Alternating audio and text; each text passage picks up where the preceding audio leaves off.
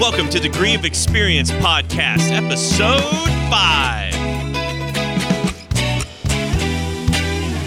I'm your host, Chris Bargeron, and with me today is Sir Puck. Hey, buddy. Hey, man. How you doing today? Good. Can't complain. Yeah. Doesn't do any good anyway. Right? So they say. No, I can tell you from personal experience last week, it does not do any good to complain. Did it make it worse? Oh, it made it a lot worse. Yeah, at least in my relationships. So, but today's a good day because I'm feeling better after last week. So it's a good thing. That's good. Yeah, you know, kind of work through some stuff. And I might bring that up in a little bit, but before we get on into all of that, welcome everybody to Degree of Experience. We are a podcast where we reevaluate our past in order to redefine our present and future. And just kind of a heads up too, because we're listed as a mental health podcast. You don't know what we're talking about. Exactly. You know, we just know it from personal experience, but I am not a trained or certified therapist. Neither is Sir Puck here. No, not even close. Although people love talking to me, so like I've always been that listener type personality. So I've heard a lot of stories. I don't remember them all, but hey, right. I like to say I play one on TV. No, I don't even do that well. Yeah, right. It's like 90s, 2000. Man, get with the times. Whatever, dude. I'm 40 now. I'm at peace. Man. I'm at peace of I'm at peace of being 40. Actually, it's kind of cool telling all the young whippersnappers back in my day we had to wait to get on the internet, and you had to wait to get home. Call it on a phone.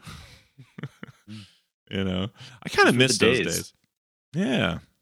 You know, it's getting to be fewer and fewer of us that remember life before a lot of these things that are so prevalent in our life now. Yeah, it's the way the world works, right? I mean, progress, the wheel keeps turning. Yeah. But it's weird to be on the other side, I guess, personally. Like, I mean, of course, but I mean, it's like looking back as a kid and being unable to like imagine life before television, you know, stuff like that. But yeah. Our parents did. Yeah. That's what I mean. You know, it's just the wheel spinning, man. Yeah. Just if you can figure out what the next thing is, it'll have everybody positioning away from what we're doing now. That's where you make your money. But yeah.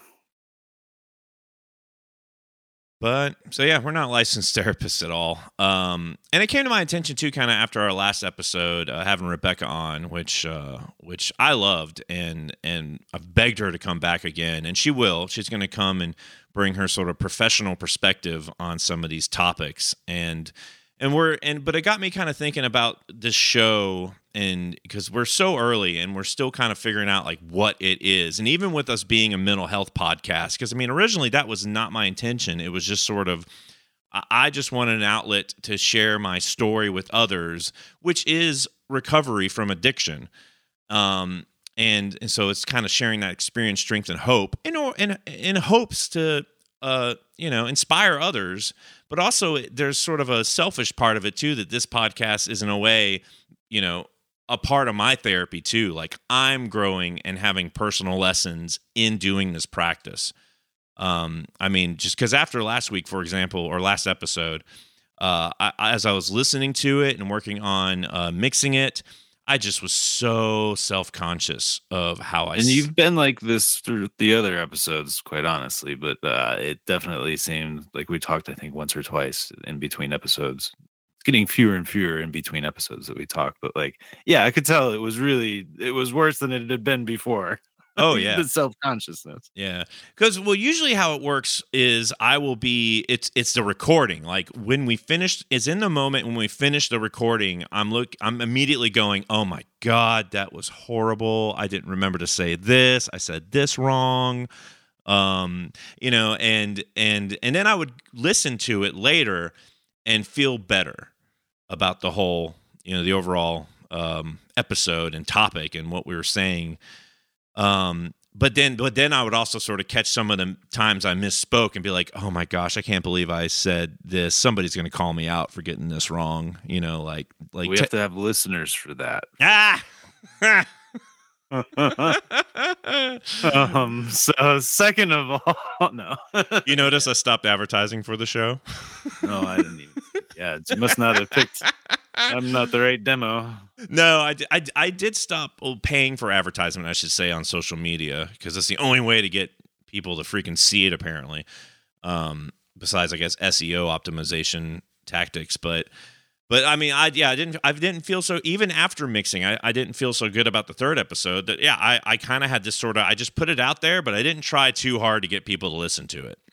Whereas like episode 4, then I got back on the ball of like, like, hey, look what we made. But I think that's why there's the approach where people, a lot of the podcasts I see, at least on through No Agenda Social, the Mastodon instance that Adam Curry and John C. Dvorak of No Agenda started.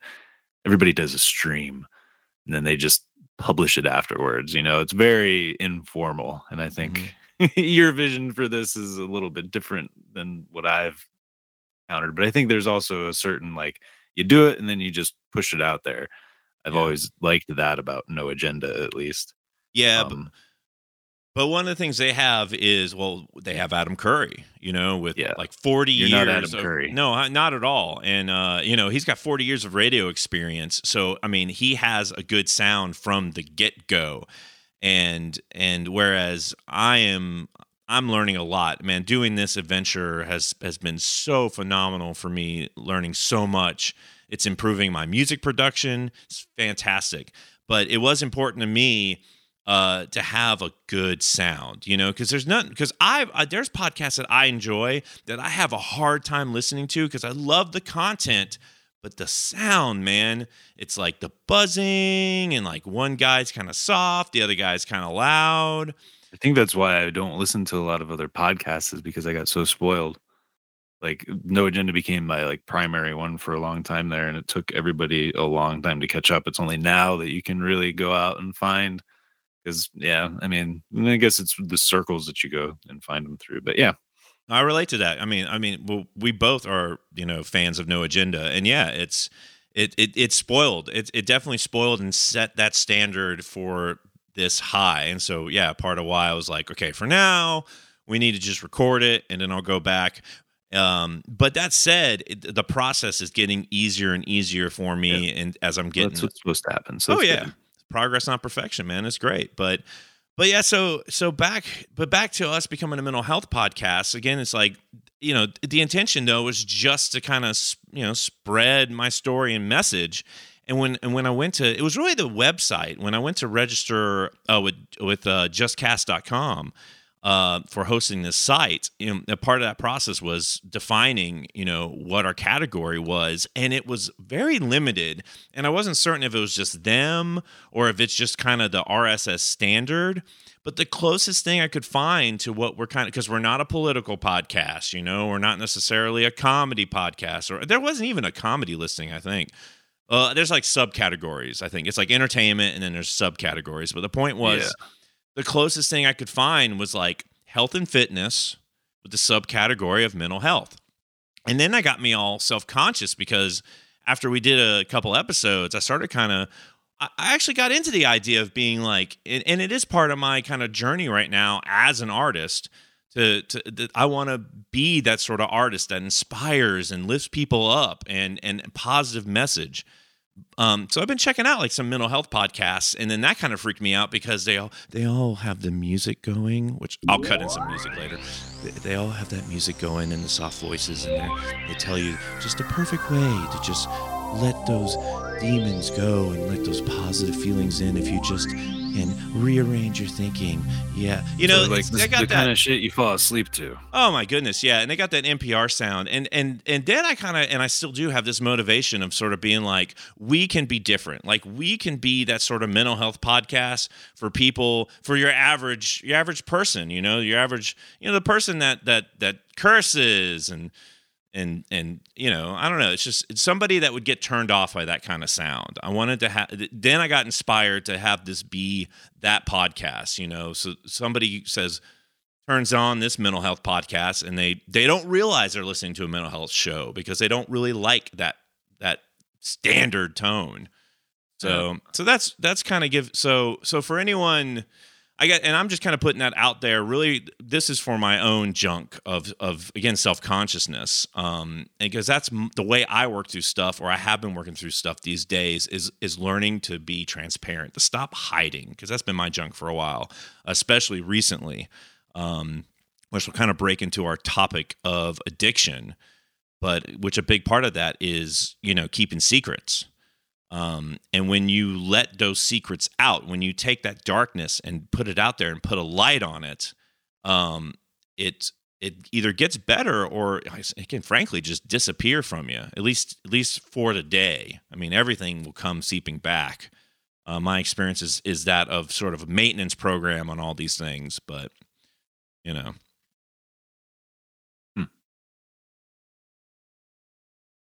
Well, that said, you want to talk about addiction?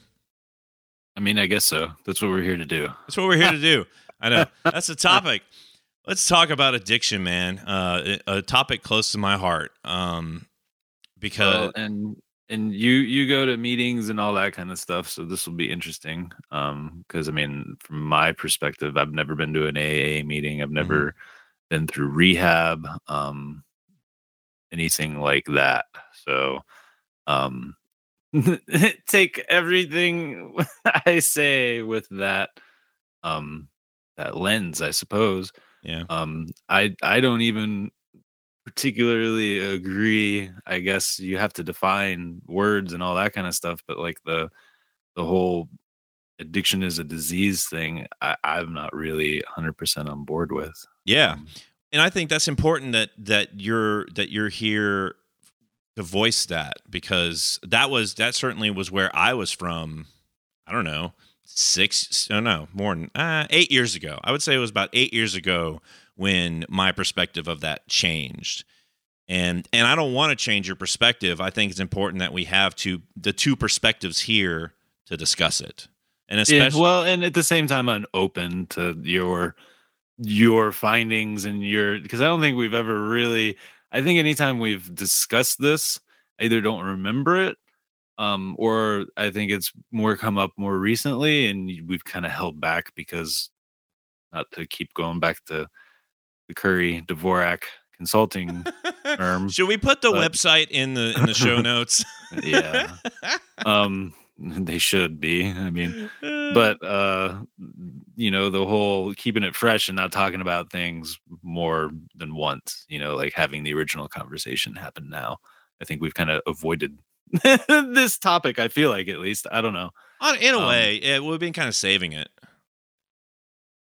Yeah, and that's actually how I kind of wanted to start off, really, and because this is a topic that I think is not going to be a one and done. I think this is something that we're gonna readdress every so often and come back to it and have further discussions on. So I think a focus on this. I mean, we'll see where it goes. I prefer to be organic, but I want to start off with sort of the definition. I thought it'd be fun maybe if we each took a turn, kind of saying what addiction means to us, or how we define addiction, and then we can look at the, I guess, official sources and see what they say. Well, and I cheated a little bit, like maybe 20 minutes before we got together and started turning knobs and stuff. I looked it up just to get it fresh in my mind. So, I've even got a tab open, but yeah, I get it. Oh, dude, I did the same thing. I got like 4 tabs open of stuff. Oh, I only got one. Yeah. Because it varies. Yeah, it's interesting how it does. So I guess. Well, and geez, if you use the Google machine, you type it in there. To me, it's all about, they're pushing a narrative to me. If you get behind like narratives being pushed by that, it's a certain type of result, which is true of anything, I suppose. Right. But I'm curious too then of the difference, because I binged it, baby. Yeah, of course you did. Well, I guess I'll go first and say, and it's right, because it's hard for me to give the definition without because I have that 12-step program sort of view of it ingrained in me. I think you've already dropped like 2 or 3 Oh yeah, oh yeah, phrases and I in will. this Oh, episode. I will, and I'm and You I'm and I'm know? planning on quoting some stuff because I think it's because again because right, like I didn't think it was a disease. I thought it was just sort of like you're just an idiot. Frankly, was how I felt about it. It's like you just can't stop, and you could if you can just get your shit together. Was how I defined it. And Right. now, I would kind of say, addiction is sort of an see. I think of it as like a mix between heart disease and an allergy because and that's how I've come to think of it as a disease because there's certainly like genetic factors. I mean, like you're Yeah. not necessarily born with it, but you have an increased chance of developing it, and those lifestyle choices you make, whether you have that genetic factor or not, you can develop that allergy to alcohol, and the allergy being that you or any substance, that allergy being that when you consume it, it's not so much the craving before you get it, it's when you get it in your system, you can't stop, or it is hard for you to stop despite despite everything else going on in your life. So I guess that's So my like, shot at it. yeah, and the reason I have somewhat of an issue with that kind of like definition of it is it's like, okay, well, if you're predisposed to male pattern baldness and wearing a hat makes it worse, and you wear a hat for your entire life and then your hair falls out, are you have a disease because you wore a hat? You know what I mean? Right. Well, I think and that's where, right, it's like is it a physical disease versus sort of a mental health illness? And I believe there's like the illness aspect of it. I think there's definitely genetic things that have happened, that you pass on for sure. Yeah. Like one side of my family is for sure predisposed to it, but then I always heard stories about how it was. Mhm. So then, oh, when I have a drinking problem, it must be all that. It's all genes. There's nothing wrong with me. So Well, that's not necessarily a good, way to right. look at it either. So, That's a um, good point because because it's almost like a cop out, right? yeah, And it can be used as a absolutely. cop out. To be like, well, I'm an addict, Phil, woe for me, and it can be misperceived, I think, in some people's use of the term and trying to help people understand that it's like you need to take personal responsibility for your actions, but also recognize the lack of control that you can have. Um, I mean, I don't know. That's why I love, like, there's a guy I know that uses the strawberry thing. He's like, some people they're allergic to strawberries, and they eat them and they break out, and what do? They stop eating them and they just avoid it. But me, when I drink alcohol, I break out in handcuffs, and for some reason, I keep drinking the darn stuff. And that's sort of the madness, but that also is that personal responsibility of like, Oh yeah, there's no, to me, that whole allegory is like, well, okay, like did you suddenly cease to be a human being to where it's only the alcohol, and like that's a jump to I don't know. right. That one, but I get that there's stories that people have to tell to get to, their own recovery and stuff like that. Yeah. So, Well, it's um an exaggeration. It's not like you have one drink and then you're getting arrested. But sure. that's the phrase is the phenomenon of craving, in that you have that one, and then you just can't reason yourself to stop. And then it's not it's and then you just keep going and going, and eventually the blackout, eventually the bad behavior, and then the handcuffs. Um, but. But yeah, I mean, it's again, it's an interesting topic. So, hey, so what's your shot at a definition, or have you already given it? No, I haven't. So I would say it is like the textbook definition, but I just don't think that, like, it's tough for me. Like, so I believe that it's doing an action where you receive a positive short term benefit and don't realize the long term um downside of it. People are addicted to cigarettes. I was talking to my better half before we started because we were kind of talking about it because she believes, she was leaning towards it being a disease. Well, I was like, well, then you have a disease, honey. You're sitting there smoking. The textbook definition of addiction's a disease. You are smoking for the short-term benefit, that dopamine high, that nicotine, whatever it is. I quit that too, so sorry. Yeah.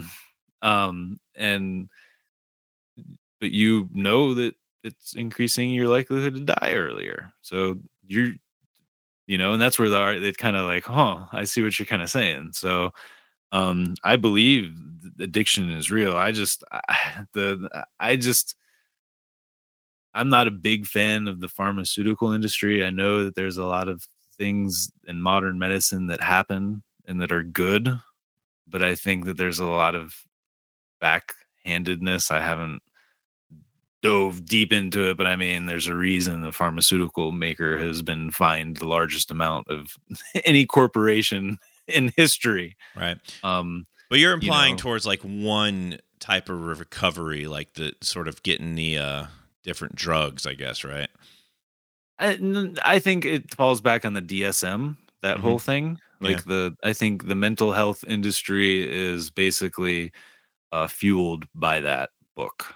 If you can take a human condition and define it and put it within these bounds and then come along with some medicine that supposedly makes it better, I think that's what that whole equation is. I think you have a point, except they haven't really found that medicine and they're still trying. And because to my knowledge, not for addiction, right? Not for addiction, right? Because to my knowledge, basically the practice is still most drugs that are prescribed to addicts is really just to get them through the detox stage, with a couple of exceptions. Like there's that one medication for alcoholics that'll like if you take it consistently. So if you drink alcohol, it makes you sick and throw it up. But then there's that level of like, yeah, but if the alcoholic really wanted to drink, he just stops taking the damn pill. But now I'm losing focus on what I was saying because you brought up the DSM. Oh, that's right. Because you detox them, but really and this is what has amazed me, having been in a couple different recovery centers and seeking recovery centers that don't use this method. I ran away from the 12 steps forever, but it is sort of in the mental health industry the standard, not necessarily like a certain 12-step program, but like versions of it. Like I'm rolling it all up to the whole like pharmaceutical medical industrial complex. Yeah. And I think you have a point on its intention. Yeah. Like if you can define this and then come up with a solution for it, here's and like even to your point of there being no cure for addiction, I mean, you just named like 2 ancillary services and there's at least half a dozen, if not more than that, different drugs, that treat the symptoms of withdrawal and all that kind of stuff. Right. And then industries all around it. So, again, I think to me, addiction is real. It's something that people struggle with. I have problems with finding it as a disease because, again, this is where, as somebody said, we're just 2 assholes sitting here talking. For the record, I'm the one that said that. Yeah, so like disease, like I don't know, like if there's a disease, I don't know. No, I feel you. There should be. I know like a disease doesn't exist because there's a cure for it, but you know what I mean. Like there should be some clear. I've always had kind of an engineer type mind. I've always been like a show it to me, prove it to me type person. So like if you define it as a disease, I don't know. I just don't like it. Well, no, sir, I don't like it. Yeah. Yeah. And I dig it. And let's look at some of this stuff. So I know you looked up some things. So do you want to start with you only got 1 tab. I got like 4. So why don't you start off with what you got? Well, yeah, I mean, it's just the Wikipedia as much as you wanted the Book of Knowledge. Well, it's funny. I was going to start with the Book of Knowledge. So yeah, why don't you read that one? I'll cover the other ones. Addiction is a brain disorder characterized by compulsive engagement in rewarding stimuli despite adverse consequences, period. And that's like where I pretty much a variety of complex neurobiological and psychosocial factors are implicated in the development of addiction. Classic hallmarks of addiction include impaired control over substances or behavior, preoccupation with substance or behavior, and continued use despite consequences. Habits and patterns associated with addiction are typically characterized by immediate gratification, short-term reward, coupled with delayed deleterious effects, short-term, long-term costs. I totally butchered that. It's okay. Yeah, Um, and I got the same thing in front of me there, right, for the book of knowledge. yeah. I've got here, yeah, and there's a couple other sources I kind of liked. Not that I liked them, but I was trying to find. I don't know. I'll just keep going. Well, let me my other tab. I guess I'll just Oh yeah, sorry. empty my load. Was just Google addiction, and this is where again I kind of have a problem. Like the Wikipedia result was the third from the bottom, and it's what is a substance use disorder is the first. And it's psychiatry.org, which I'm sure is just pushing DSM stuff. So, then it's addiction treatment centers. What is it? Does it give a definition though in that psychiatry.org? Well, in this summary in the Google results, it does. Addiction is a complex condition, a brain disease that is manifested by compulsive substance use despite harmful consequence. Learn more at psychiatry.org. Okay, interesting. And then it's got a couple, people also ask, and then it's got a Google Maps for addiction treatment centers, and then ASAM. I don't know what that is. American something, I imagine, or addiction. Who knows? The definition. Stories. Okay. Genetically altered skin grafts hold promise as addiction treatment from the Chicago Tribune. I don't know what that's all about, but you go ahead now. Okay. Sorry. No, you're good. But yeah, so like, and I binged it, by the way, for reference. Baby. Yeah, and it's interesting to see the differences in the results because, right, when I bing it, and I binged addiction definition medical, and I just did the word, yeah. So yeah, and so like. But their model's a little different. But basically, the first thing that pops up for them is medical definition of addiction, and it has two sources. It has drugabuse.gov and the psychiatry.org one you just read, which I'll start with that one because it actually didn't skip like yours did. So, addiction is a complex condition, a brain disease. Brain disease is in bold. That is manifested by compulsive substance use despite harmful consequence. People with addiction, severe substance use disorder, have an intense focus on using a certain substance, such as alcohol or drugs, to the point that it takes over their life. And then from drugabuse.gov, addiction is defined as a chronic, relapsing disorder characterized by compulsive drug seeking, continued use despite harmful consequences, and long-lasting changes in the brain. It is considered both a complex brain disorder and a mental illness. This one, besides some of the DSM ones I was looking up, is my favorite of the bunch so far because it mentions the brain, the physical changes to your brain that can occur depending on what substance you're addicted to. Yeah. The relapsing disorder. I love that phrase too because it's like, and I think that's a part of the that they're all missing in these medical definitions is sort of that 12-step sort of because it's hard to really. There's a missing piece in all this in like the what is so sick, like why? Because the alcohol, the cocaine, anything, it's a symptom of a disease.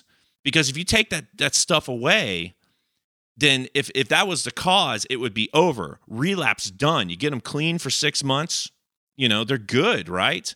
But they keep going back to it or they develop something else, which I'm discovering about myself. Maybe I'll get there in a minute or I might jump into it now. I discovered another aspect of my addiction that was messing with my life that I finally had to sort of look at and apply my terms of recovery too, or the 12 steps. And my life with my family has already gotten so much better in the last 3 days because of this thing.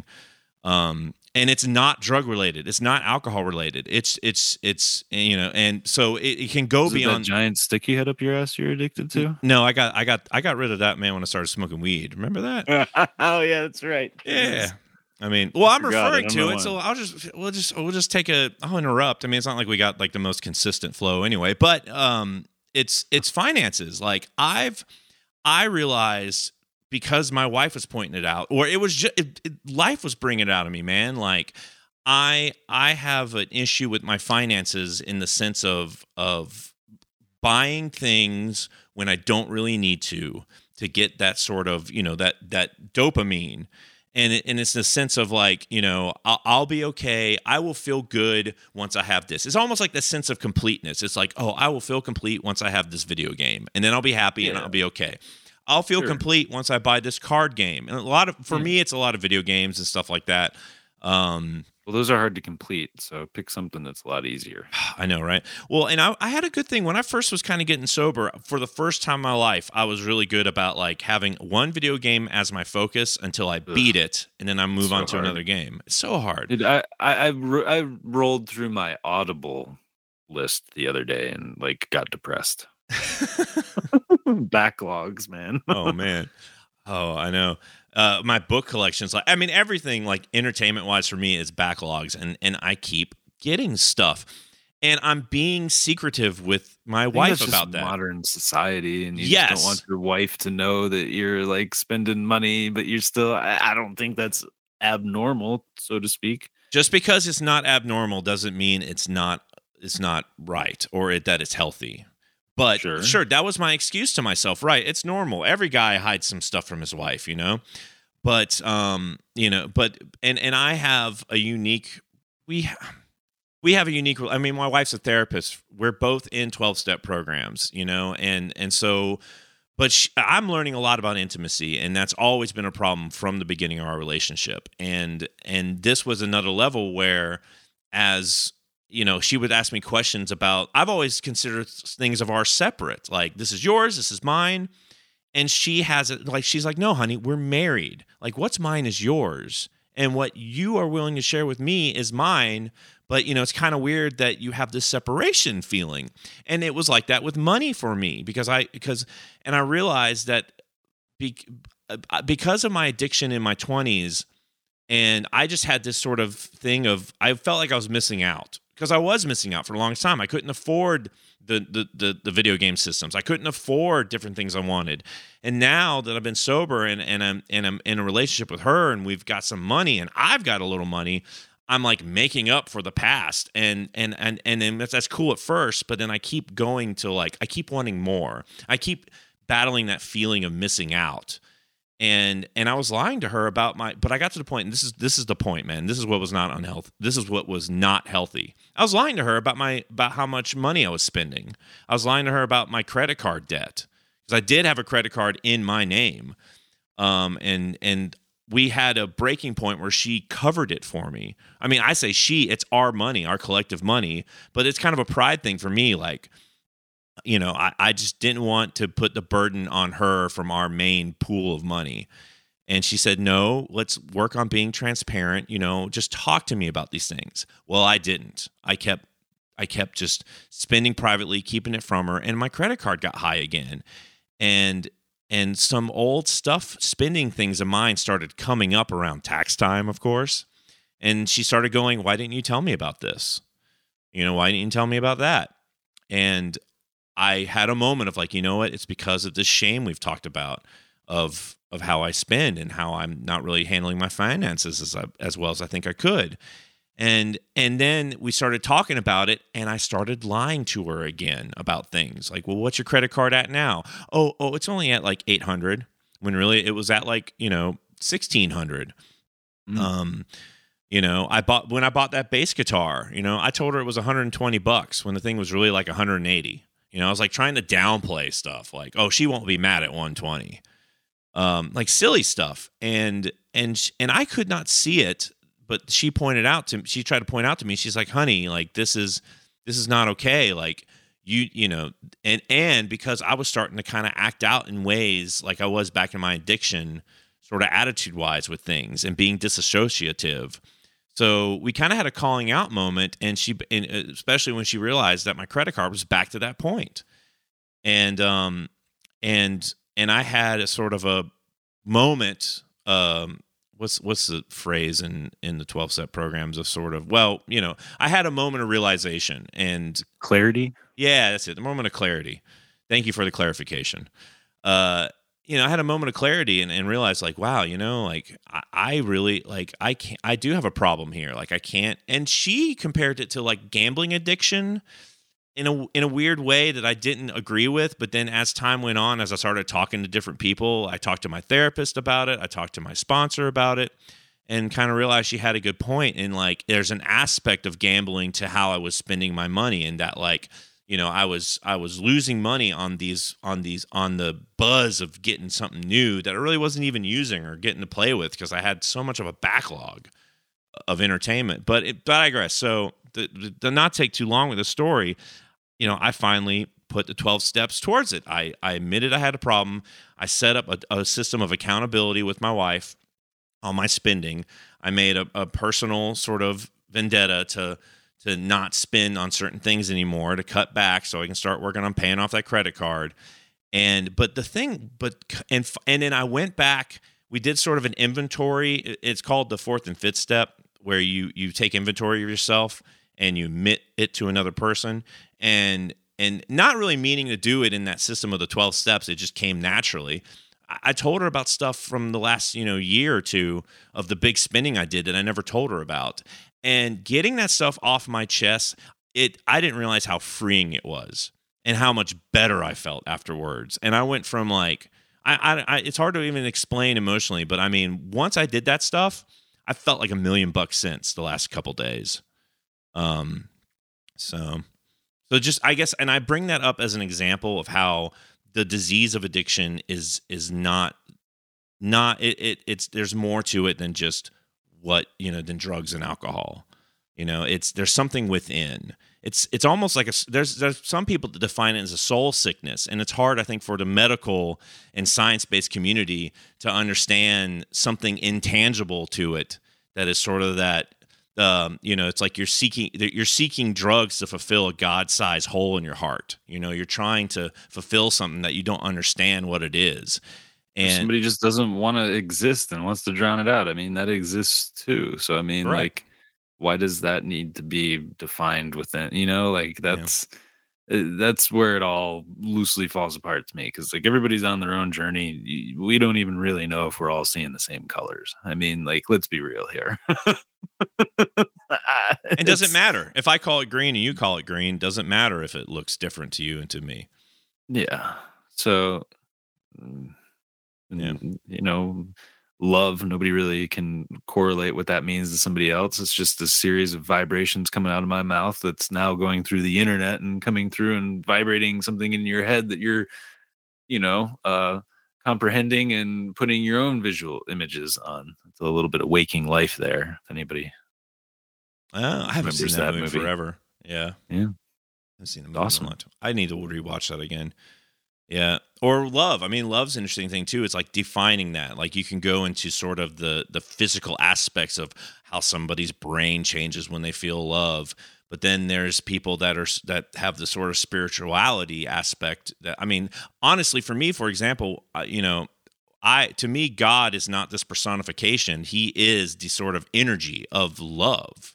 It's that connection that you can't define when, like, it's not even through words. Like, you can look at someone and see the compassion in their eyes and feel it. Yeah. But I digress. That's cool. Yeah. So, well, I think I kind of want to, I think you're right. And like, defining is not really, it's not necessarily necessary, but I do find it interesting to look at the different stuff. And like you, I because busy life, I did not prepare for this beforehand like I meant to, with all the stuff going on. So 20 minutes before, I was trying to find my wife because my wife's a therapist. I was trying to find. She has, of course, the DSM book. It used to be on her bedstand, but now it's at her work.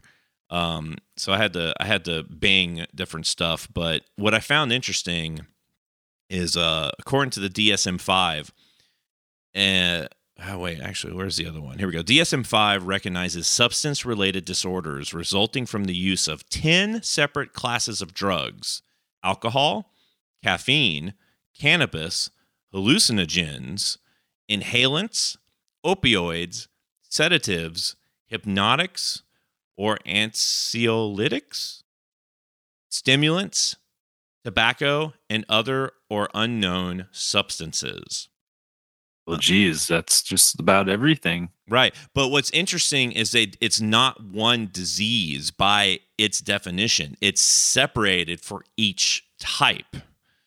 Of course it is. Yeah, isn't that interesting? Yeah, or I found that kind of interesting. And the criteria for all these different substance abuse disorders, I think they vary just a little bit, but there's some main sort of marks, which are... I don't like that listing. Let's go with this one.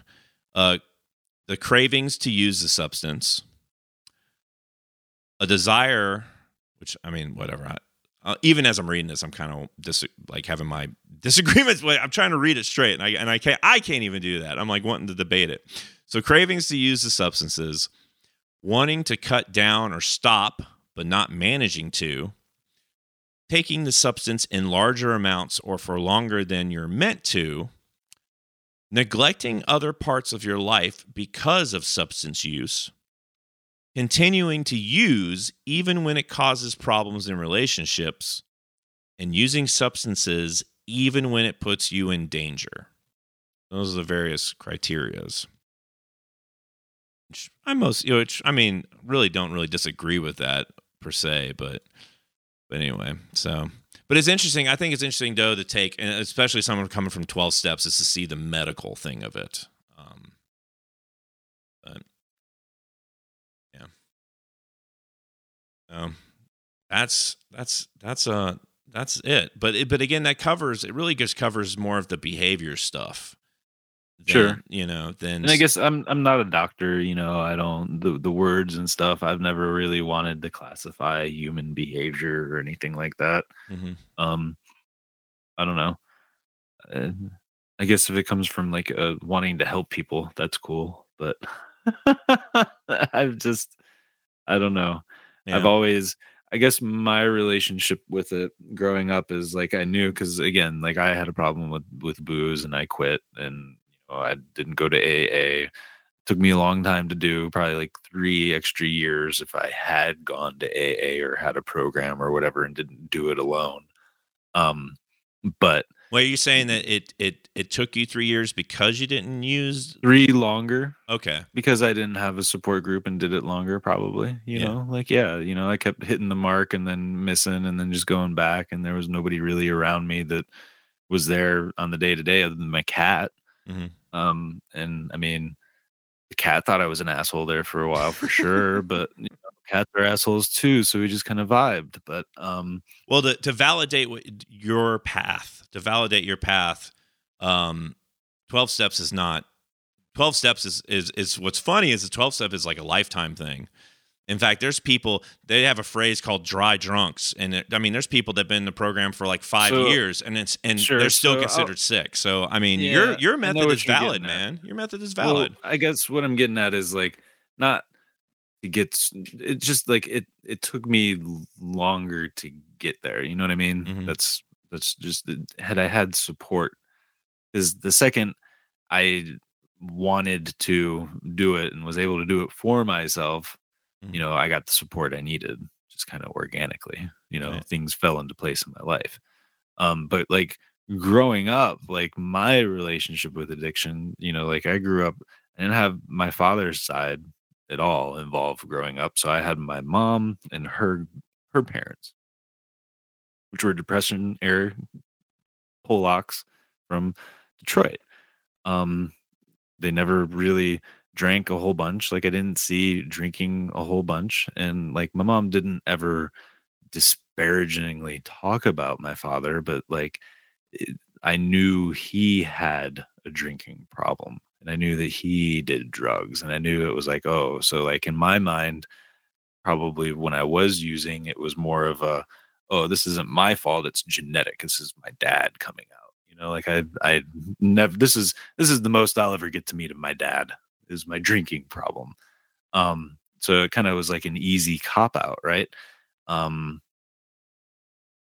But I think that kind of removed a lot of the personal, the individual responsibility of the whole equation that I kind of view addiction as.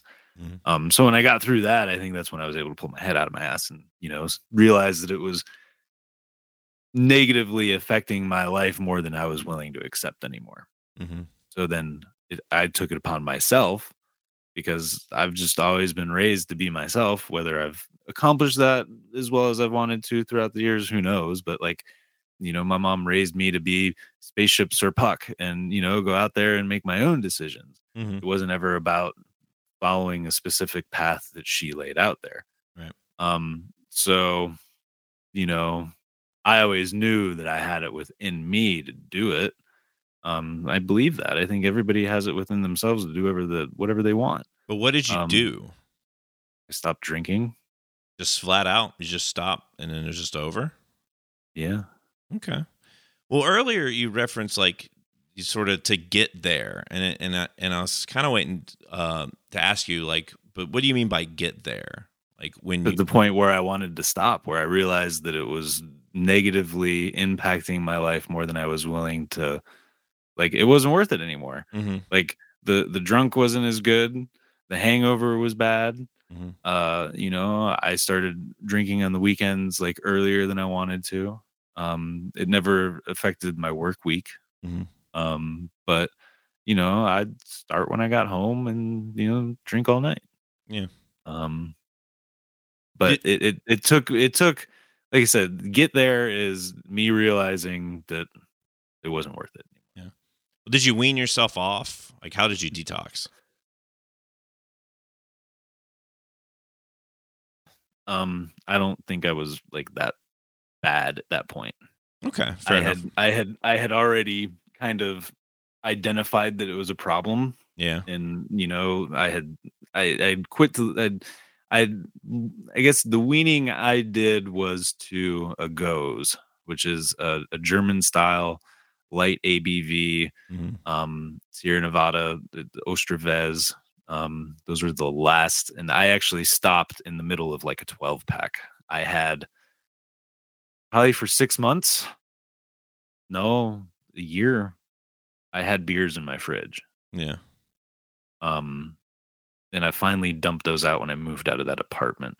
Nice. Yeah. So that would have been like they were probably there for a year and a half, maybe. Yeah. Um, no, maybe just a year.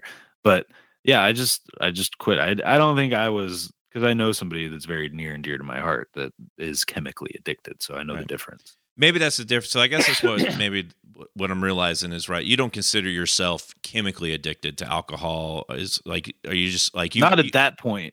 Not Yeah. at that point. I wasn't. Gotcha. Like the chemical side of it. It was just a conscious decision every day to stop at the liquor store, pick up a 6-pack and a bomber, and drink it. Yeah. Or to find out what the new flavor of the week was, or what's coming out, or there was that aspect of it too. It was like a skew hunt. I'm hunting for the rare and new. Would you call yourself low bottom or high bottom? I don't know what that means. It basically means like how bad the circumstance was that made you get there to where you said, I need to stop drinking.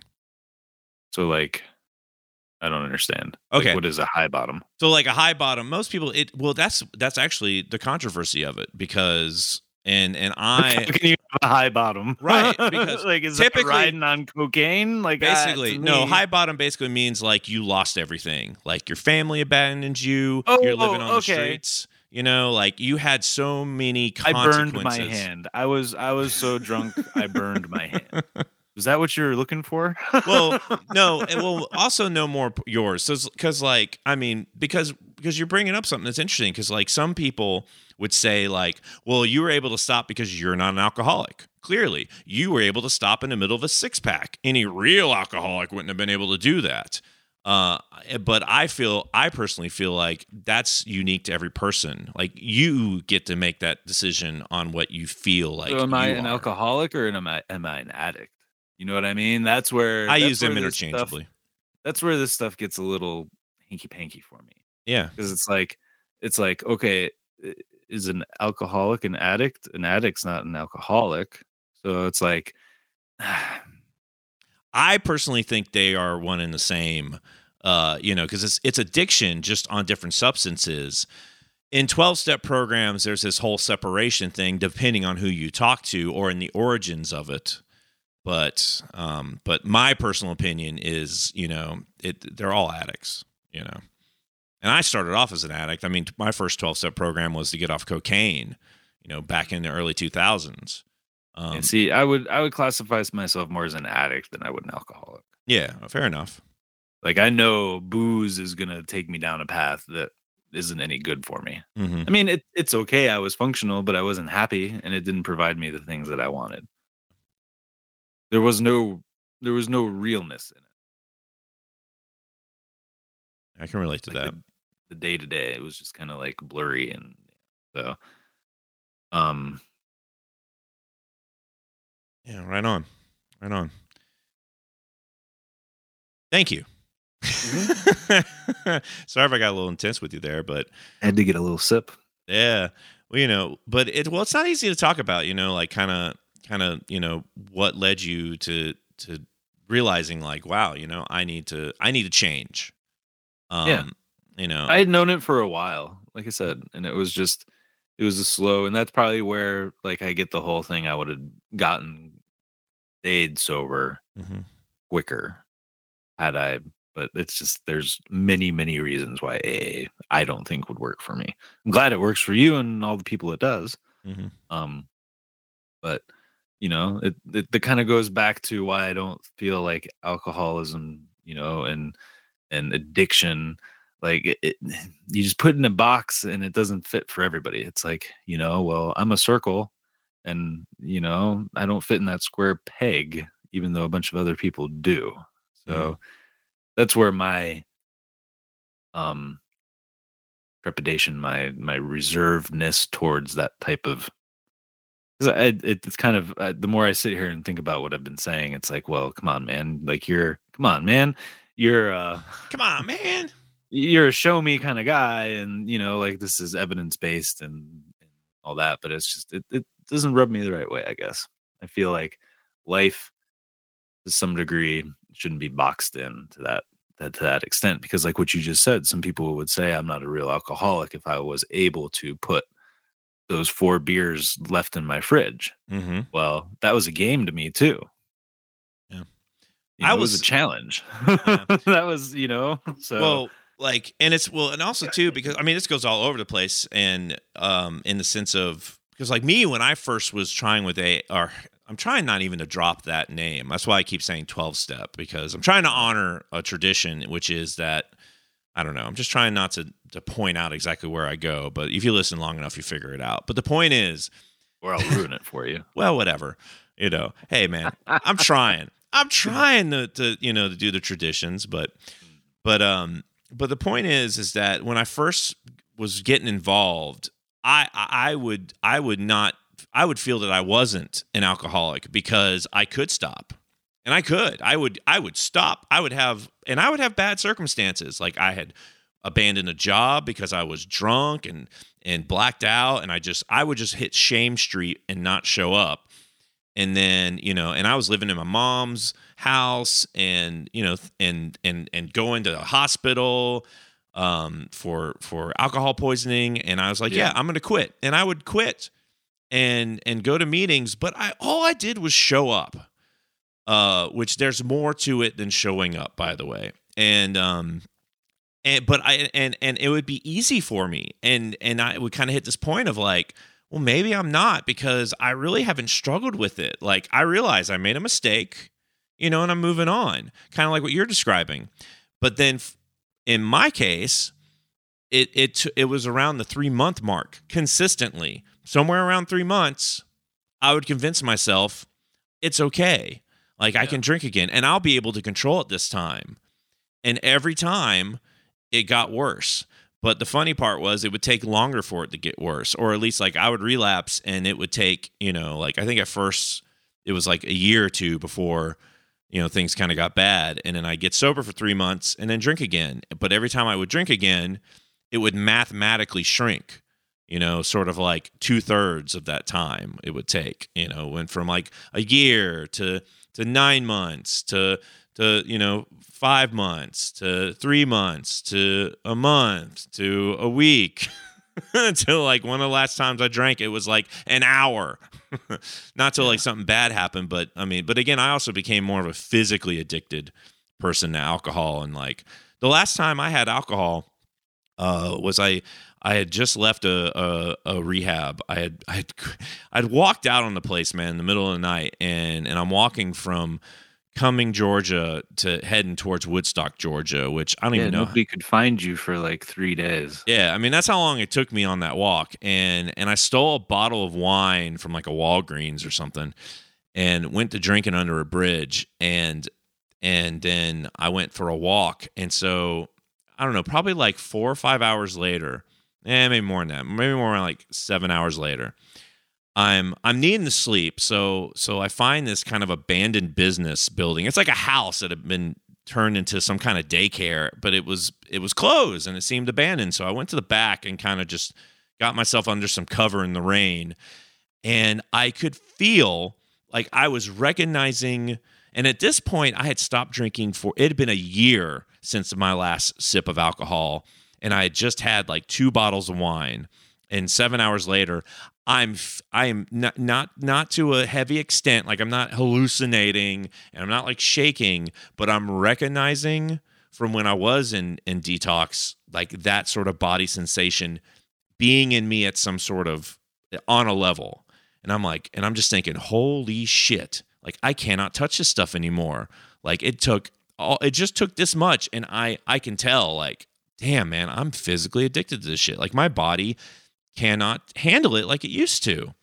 And that was the beginning of the end for me. Yeah, that whole situation,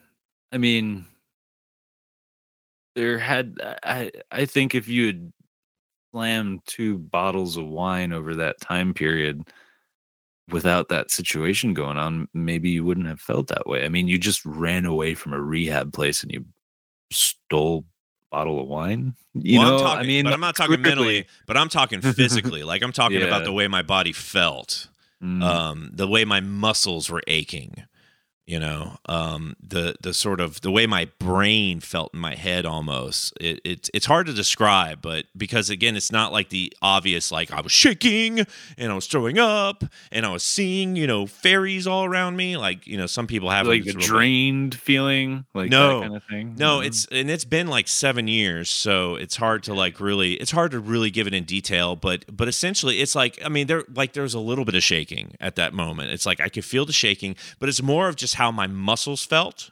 It's like I just recognized it to like how much my muscles felt when I was in like a heavy detox situation, when it was like painful, like everything in my body ached.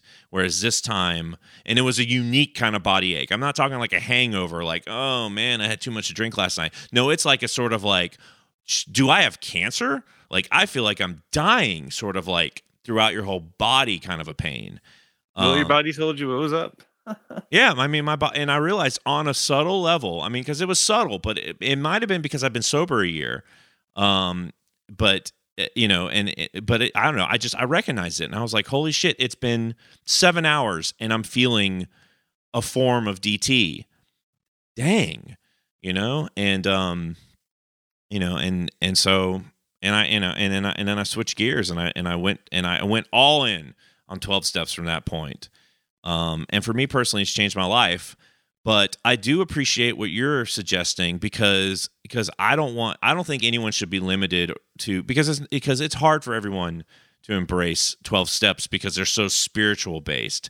And not only that, because there's a level of unofficialness. There's officialness, but then there's also interpretations. And I went to a meeting this morning, and it kind of broke out into a little bit of a debate over something because of how the meeting opens up. Somebody was offended by the way the person opening the meeting, the way they shared, like in 12-step meetings, it's a classic, like, "Hi, my name is Joe, and I'm an alcoholic. Hi, Joe." From like Fight Club, right? Right, from Fight Club. Yeah, that is it.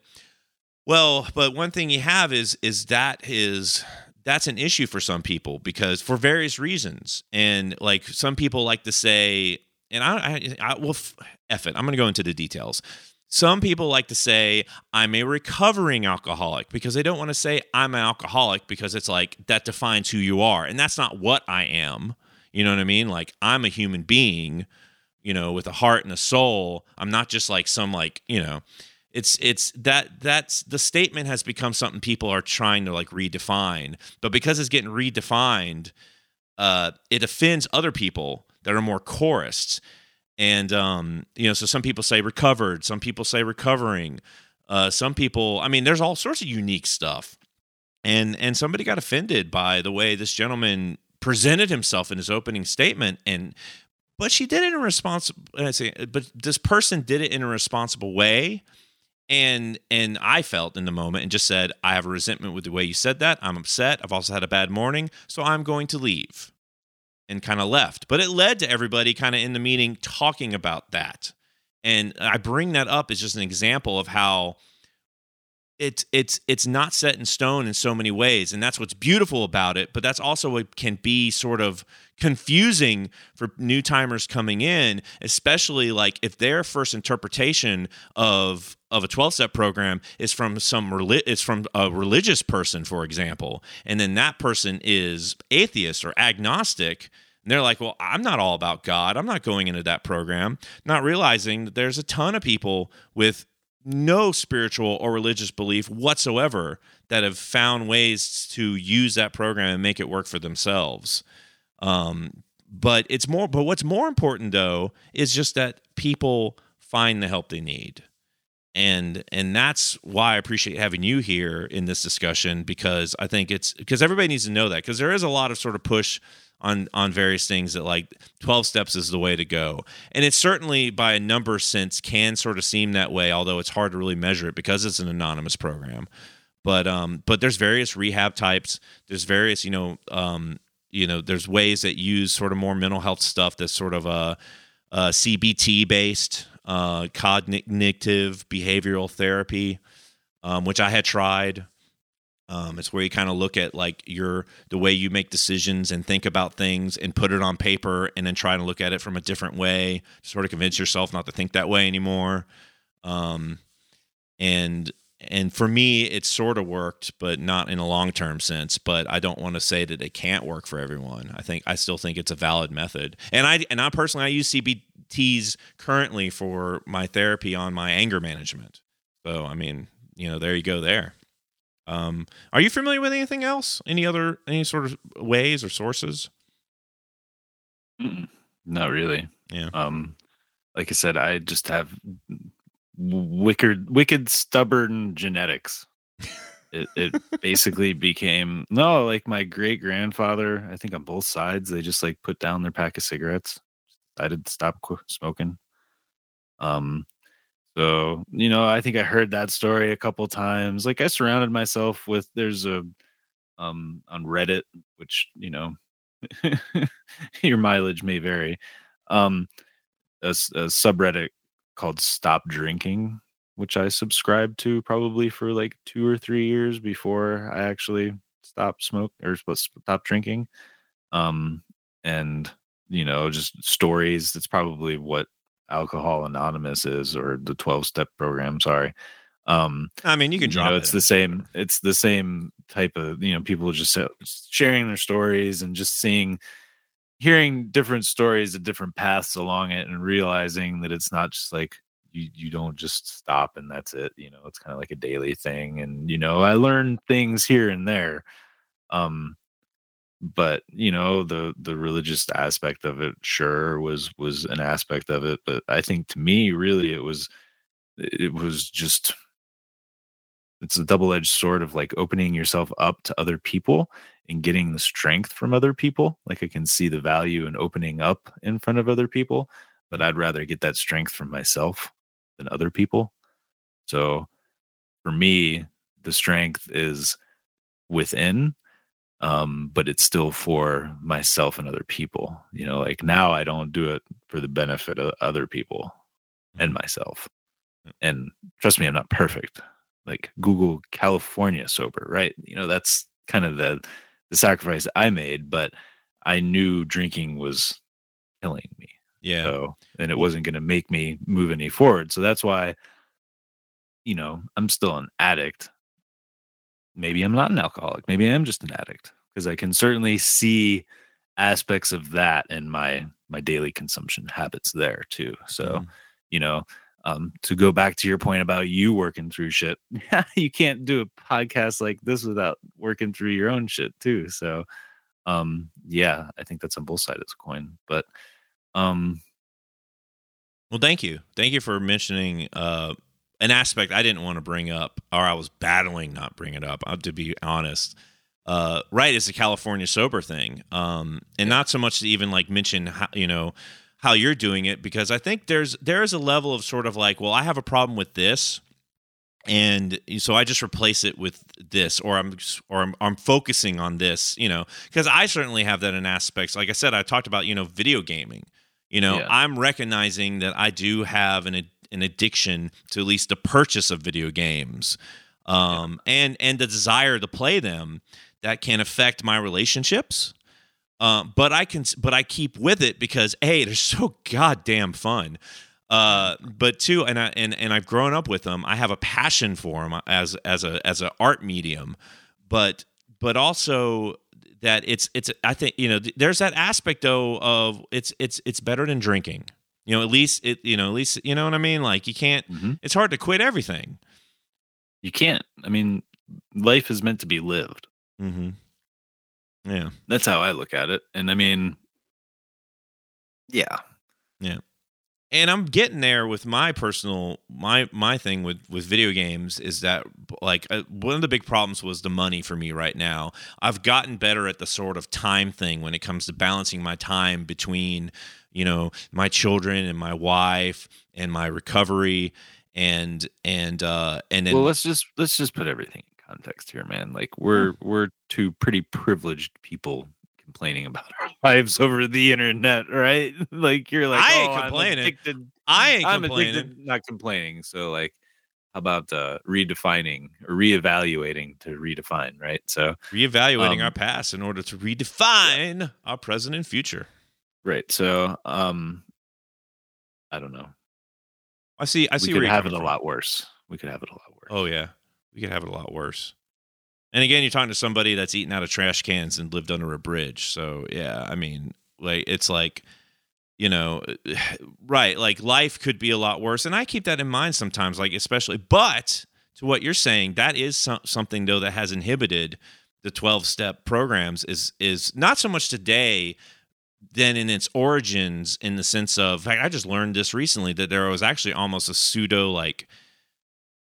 You had to have a certain bottom to be considered an alcoholic and be considered for the help. Otherwise, it was like you're not going to accept it. With that's the high bottom, low bottom in its origins, really. Used to have this sort of thing of like, well, if you don't think you have alcoholism, then go back out and drink, and we'll see you on the other side. If you can keep drinking and you're cool with it, and good for you. And a lot of it was based on the belief that people wouldn't accept the concepts of the program unless they were desperate. And the lesson over time has come that everyone's bottom is different. It doesn't have to be financial, doesn't have to be physical. It's really more emotional based. And because it's emotional based, it can look different for everyone. Somebody can be privileged, have everything. It's not affected anything in their life except they're miserable and suicidal and they're just as valid of a bottom to embrace change and recovery. how whatever system you use. And because my wife is she's shared like that before, of saying, like it didn't look so much of it on the outside, but internally, but it also, what sucks about that is because it's still kind of prevalent. So somebody that needs help, that's crying out for help, can be in a situation where they go looking for it, but it's so easy to be like, well, I don't look as bad as that person. I've never done that. I'm never, I still got all my money. So clearly I don't have that problem. And they just keep living in misery. Or at least, I don't know. I can't really say what other people do, but yeah. So it's unique. It's a unique thing for everyone, and no one can tell you have it. It definitely is not diagnosable by anyone but yourself. And it doesn't need to be, because it won't stick. Like, nobody's going to change. I mean, I've said it before a lot that, like, I didn't have a drinking problem. You had a problem with my drinking. So therefore it was your drinking problem. Yeah. And yeah.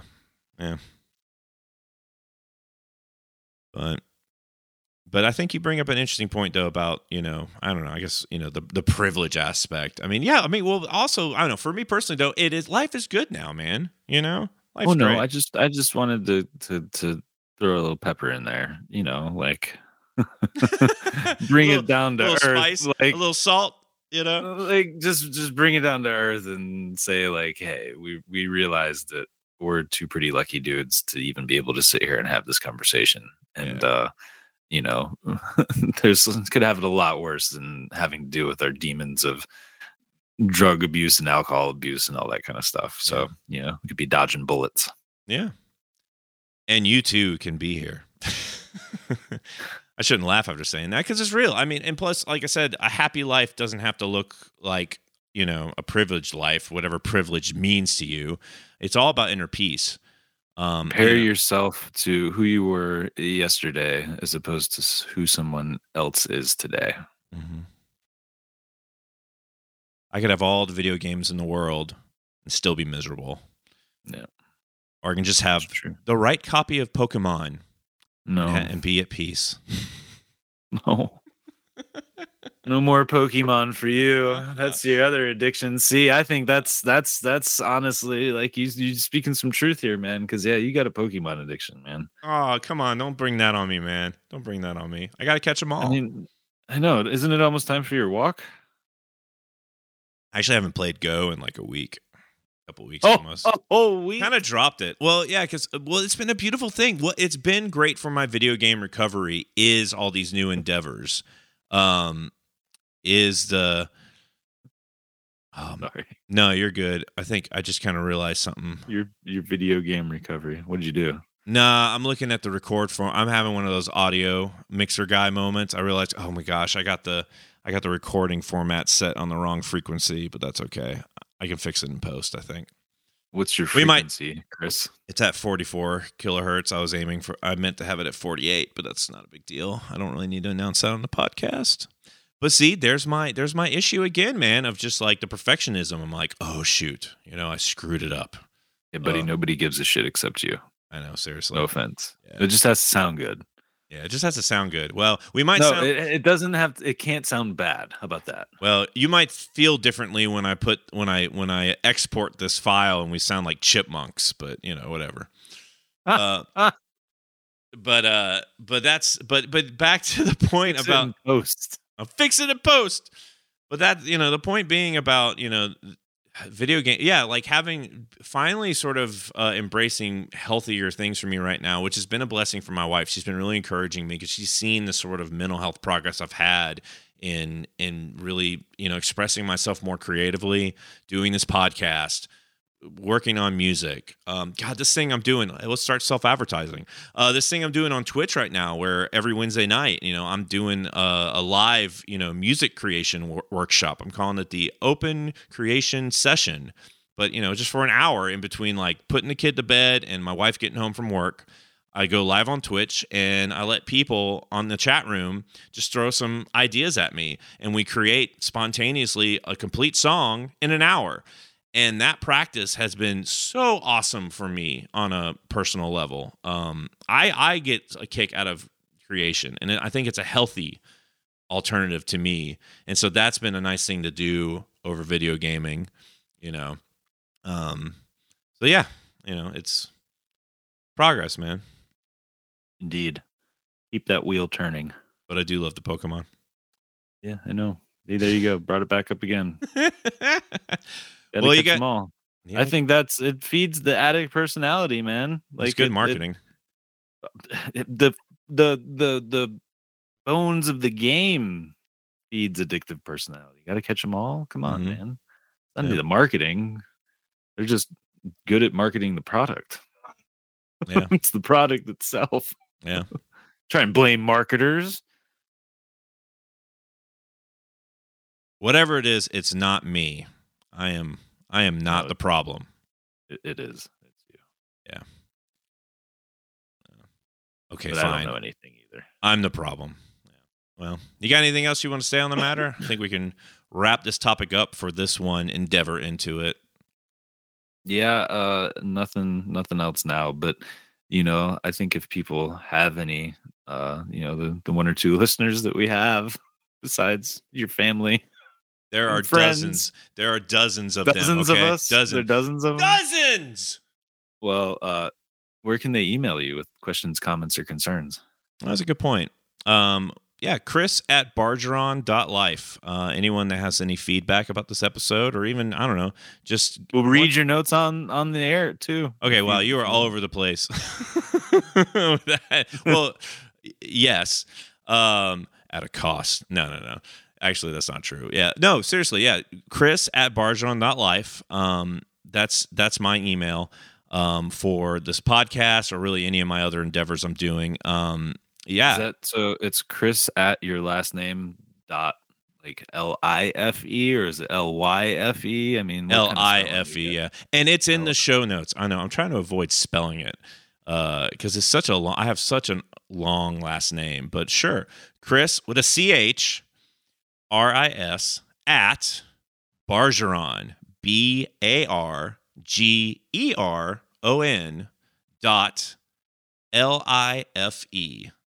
Chris@bargeron.life. Any feedback, any discussion, anything, I don't know. And also, man, God, it would help to have some positive feedback. Somebody listen to this, like, you know what? I got something out of it. Thanks. Or you tell us if we suck too, quite honestly. I don't know if I'm emotionally ready for that, but sure. Do a podcast. 20%, what is it? 20% of all feedback's going to be negative? You better just get that raincoat on, buddy.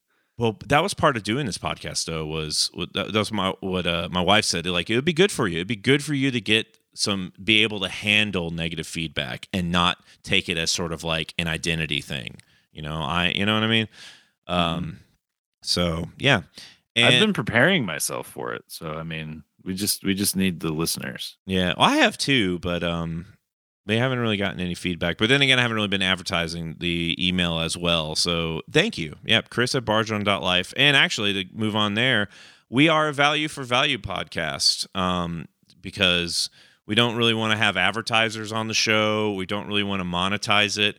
But we do have expenses, so we just ask if you got any value out of this to just put a number on it and send it back to us at value.degreeofexperience.com. And we have a website too, which actually most of our listeners do listen through this website, but at our website, degreeofexperience.com, there's also ways to reach out to me there. There's some links to my email or my various social medias. But yeah, value for value, man. And it doesn't have to be money either, too. If you get inspired to help us out with some artwork or, some music, or you make a remix or something, let us know you exist, basically. Because I joke. I say we don't have any listeners. I know there's probably at least one or two of you out there. There are real people. But, I don't want to disparage you guys. Be like, oh, this guy doesn't even think we're real. There are dozens, sir. Dozens. Mm-hmm. Nah, we're doing okay for new podcasts, I feel. But the listener amounts don't matter, man. True. What we share. The journey. It's the journey. Oh. At least for me. I'm learning to get over a lot of initial perspectives I had on doing this and really just enjoy the ride, man. It's a fun ride. So yeah, man. Anybody out there, again, reach out to us, Chris@bargeron.life. We're a bi-weekly podcast. You know, we are a lot of listeners have been listening through the website. So just also kind of let people know too, if you have a preferred way of listening to it and you can't find us, let me know at that email address. I just found out, actually, somebody pointed out they listened to podcasts on Pandora.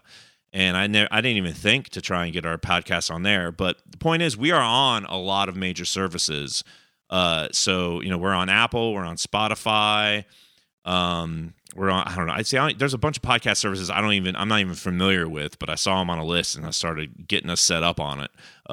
We're on Google, you know. Yeah.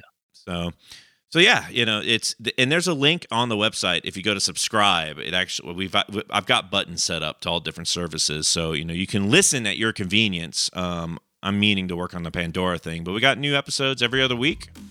So yeah, thank you all for listening to Degree of Experience. Again, this has been Chris Bargeron, and thank you. I am Sir Puck, and yeah, thanks everybody. Thanks for allowing us into your ear holes.